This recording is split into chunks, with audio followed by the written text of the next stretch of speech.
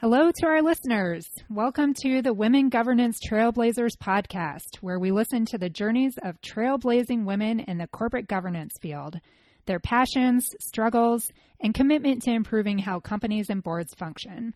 My name is Liz Dunshee, and my co-host is Courtney Camlet. Hi, everyone. Courtney and I are both passionate about corporate governance, and we want to spotlight some of the amazing women who share that passion. We're connecting with guests from different paths and industries to hear their perspectives on what surprised them in their career and where they think the field of corporate governance is going. For this episode, we're excited to be talking with Rhonda Brower. Rhonda is an ESG strategist who currently runs her own consulting firm, RLB Governance. Among other roles, Rhonda previously had a long tenure as corporate secretary for the New York Times, worked at Georgeson to ramp up what is today a very strong corporate governance advice business there, and served as a senior fellow for the Conference Board. On the investor side, Rhonda spent time as the director of corporate engagement for the New York City Comptroller, and more recently also worked on the climate lobbying initiative for the Interfaith Center on Corporate Responsibility over the past couple of years. Welcome, Rhonda. Thanks, Liz and Courtney, for having me. It's an honor to be included in this podcast series with so many other women who I admire. Thank you. Thank you, and we're excited to have you here. Rhonda, could you tell us about your path to founding RLB Governance and the interesting work that you've done along the way as a corporate secretary, shareholder advocate, and ESG thought leader? Sure. It's been a very exciting and somewhat unconventional path. I think that the common themes are my wanting to be of service to my communities and my love for meeting new people. I started my legal career by moving from Indiana, where I grew up and went to law school, to work at Cleary Gottlieb, an international law firm in New York City. I thought that I wanted an international legal career because I had lived and traveled in Europe in my teens and studied American foreign policy in college. Even before I started at Cleary, I spent part of my post-bar exam vacation back in Europe, including 10 days at Auschwitz, where I literally worked on the grounds with young Germans, not letting the grass grow over, as the German expression goes. Cleary provided both the opportunity to work and live abroad, which I did in Brussels, and to do a lot of pro bono work, particularly in the area of human rights, which has always been important to me. When I returned from Brussels, I decided that I wanted to work in-house. I also decided that I didn't need to be an international lawyer. I loved living and working abroad, where I made lifelong friends, but I also realized that it really came down to the people with whom I was working. And my favorite Cleary client ended up being a utility company from Northwest Arkansas, which I could have never predicted. When the opportunity arose to work as a corporate lawyer at the New York Times Company, I jumped at it. Although the Times is a for-profit company, it filled my need to be of service to my community by working for the Fourth Estate. I also loved doing the legal work for the New York Times Company Foundation and the Neediest Cases Fund. About halfway into my Times career, corporate governance took off and really made my career what it is today. I had always done some corporate secretarial work at Sarbanes-Oxley, and the thoughtful change in family generational leadership at the company combined to give me a unique perch to view and impact these changes. And notwithstanding the dual-class stock structure, I was increasingly engaging our public shareholders. After working on 15 annual meetings, I decided that I wanted to more broadly help companies and investors engage, which I saw as a benefit to our society and world. Again, a great opportunity arose when I joined the proxy solicitation firm Georgeson to lead their shareholder engagement corporate governance practice for their clients. The timing also coincided with the retirement of my Times mentor, Saul Watson, who had a great impact on my ability to advise clients and to try to mentor others. I have long said that if I spent the rest of my life mentoring others, I'm not sure I could ever give forward what Saul gave to me, and I know many of my Times colleagues. He was and is so inspirational. I spent the next 8 years helping companies tell their business and ESG stories to their investors. I loved working with both sides, and I eventually decided that I wanted to try something new. At that point, I founded RLB Governance, where I began consulting on my own for multiple constituencies. Since that time, I've taken 2 breaks from RLB Governance when opportunities arose to work directly for investors. First, I worked for the New York City pension funds, where, among other things, I spearheaded a board diversity project, also known as the Boardroom Accountability Project 2.0. About 1/3 of the companies that we engaged in that project were fossil fuel companies, so I began to understand what it meant to have a climate competent board. And meshing my corporate governance and executive experience with work on these issues for an investor was so much fun. My second opportunity came this past proxy season when I helped to launch and manage the Climate Lobbying Initiative for the Interfaith Center on Corporate Responsibility, which is a nonprofit for faith and value-based investors. That was also a lot of fun, as I was again able to use my governance and executive experience to help to effectively engage companies on this relatively new issue. We had great success in ICCR's first year in this space, where members achieved the highest climate lobbying proposal majority vote to date, with a 76.4% vote in Norfolk Southern. We also negotiated the withdrawal of similar proposals at 5 companies that agreed to provide the types of climate lobbying disclosures requested in the proposal. In May, I returned to RLB Governance, I think for good this time. Yeah, that climate lobbying, congratulations on that initiative. That's been a big trend. Those are very unusual results for something that's such a new proposal. So congrats on your hard work on that. Thank you. It was exciting.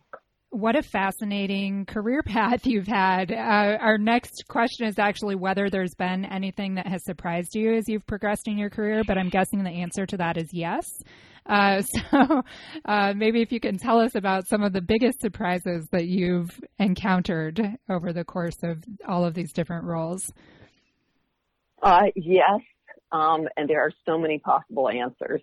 I was somewhat surprised and even more pleased by how transformational the 2021 proxy season was for ESG issues, culminating in the May 26th votes at the ExxonMobil annual shareholders meeting.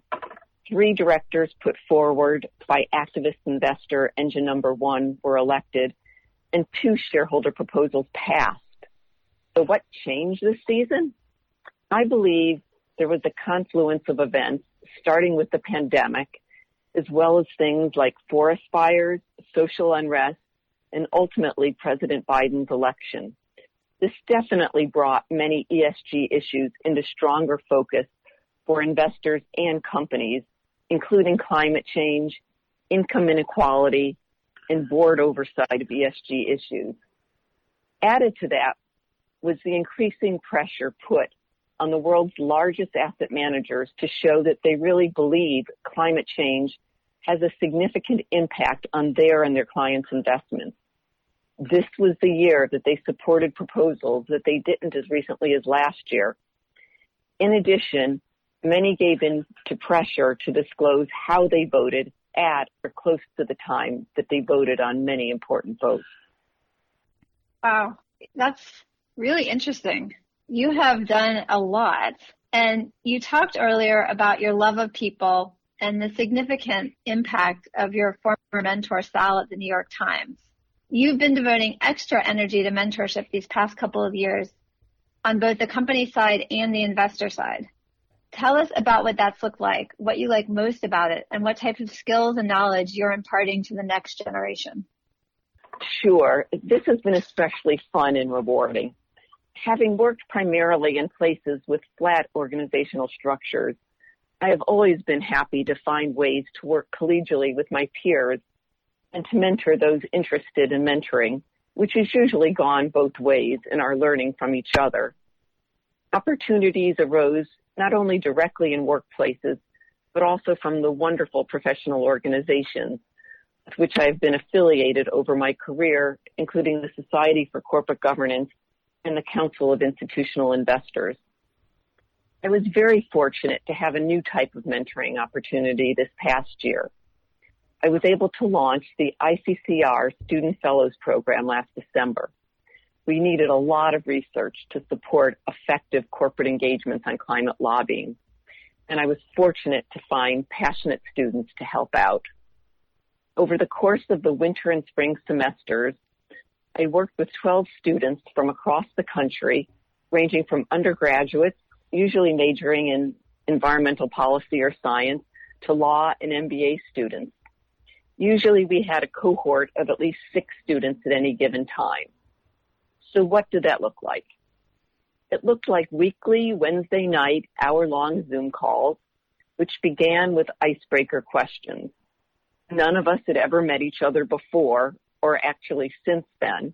My North Star was that if I could have fun with them, then hopefully we would all have fun with the work and experience, even in the first full winter of the pandemic.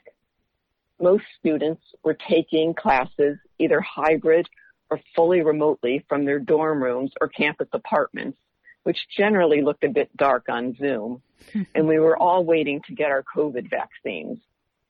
Over the course of our time together, the icebreakers sometimes involved into video off, gentle yoga and breathing exercises that I led, or a few minutes of just dancing it out. Substantively, I created a climate lobbying research template, which I tried to make accessible to every student by providing detailed guidance on where to find the needed research and how to present it in our research briefs. We used our weekly hour together to talk about what we had each learned over the prior week and the challenges that we had faced. I shared any updates that I could provide about engagements and what to expect in the coming weeks, including the possibility that one or more of our climate lobbying proposals would go to a vote, which then happened at Norfolk Southern, and what type of opportunity that could present. We ended with figuring out what each student could work on in the coming week. I would usually touch base with a few students between our weekly calls with questions that they had or with rushed research needs that had come up. Now, what did I like the most about this unique experience? I loved the pandemic community that we created and getting to know the students and their specific passions in and out of school. They increasingly asked wonderful questions and often brought knowledge from which I and our research briefs could also benefit. I loved their curiosity about the initiative, how and why companies and institutional investors thought about the issues, and why I had made my own career choices. They definitely give me hope for the next generation who will be tackling these issues. I'm thrilled to still be in touch with many of them, and I can't wait to hear what they will do in their careers. I was going to ask if any of them were considering corporate secretary roles in their future. Not just yet, but they may begin to understand what that means. Cool. Your mentorship game is incredibly strong. I feel like we can learn a lot from you by just the way you interact with the research group as well. And I'd like to think that I imparted my passion for the work as well as my professionalism and my openness to new ideas and people and my increasing focus on self-care as the pandemic continued on and on. Yeah. While I don't see myself teaching in a formal setting, I have been able to use much of what I learned from this experience in the consulting work that I'm now doing through RLB Governance. And I hope that I will continue to have mentoring opportunities going forward in whatever form that may take. Wow. What a unique opportunity for all of you to be able to make those connections, especially being so geographically dispersed and during the pandemic when a lot of us were lacking connection. That's very cool. It was cool. Are there, for lack of a more professional term, I guess, So, Rhonda, are there any ESG sleeper issues that you think companies should be paying more attention to? I'd like to think that companies and their boards should be thinking about two issues. First, ESG issues should not be siloed as nice window dressing into CSR reports, touching only a few corporate departments. Rather, they should be increasingly integrated thoughtfully into company strategy, including the related risks and opportunities that companies will face over the long term. Second, I think we need a better understanding of what it means to have climate competent or sustainability competent boards. I think these concepts need to be expansively defined to include not only climate and sustainability expertise, but also experience and expertise in such areas as strategy, business transformation, risk management, M&A, legal and compliance, industry, marketing, and governance. All of these competencies are important so that the directors around the boardroom table have the experience and expertise to engage thoughtfully and to make the connections between their individual experience and expertise in climate and sustainability to support the long-term strategy and sustainability of their companies. I think that both of these points should be addressed in board and committee self-evaluations so that each company board considers whether it is climate and sustainability competent. If the board concludes that it is not, it should be thinking about board searches and education that will move it toward such competency. Similarly, boards and companies should be able to set forth the case for such competency in their proxy statements and other public disclosures as they use board matrices and bios to tie these issues together in a story that makes sense for their respective companies.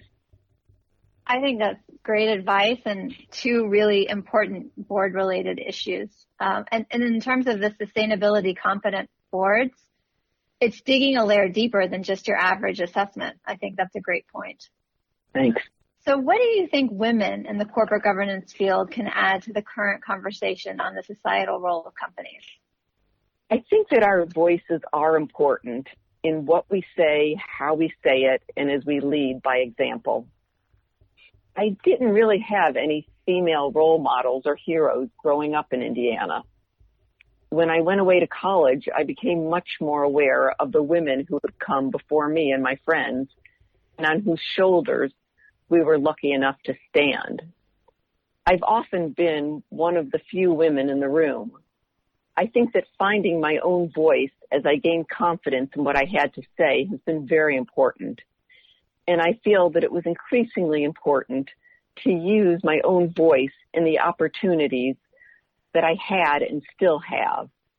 In my own way, I think this has added to the current conversation on the societal role of companies and hopefully more equality in our companies and society. I hope that this is something that I can leave to the world for my daughter and my son, who have sometimes had a front row seat in observing how I have tried to do this. Wow. Well, from my perspective, you have done a great job with finding your voice and using it. And so you are making a difference. And we appreciate you sharing your story with us today. So thank you again for being here, Rhonda. Thank you. It's been a pleasure. And thank you as well to all of our listeners for joining us for this episode of Women Governance Trailblazers. Please subscribe on whatever platform you use for podcasts, and we would love if you would rate us while you're there.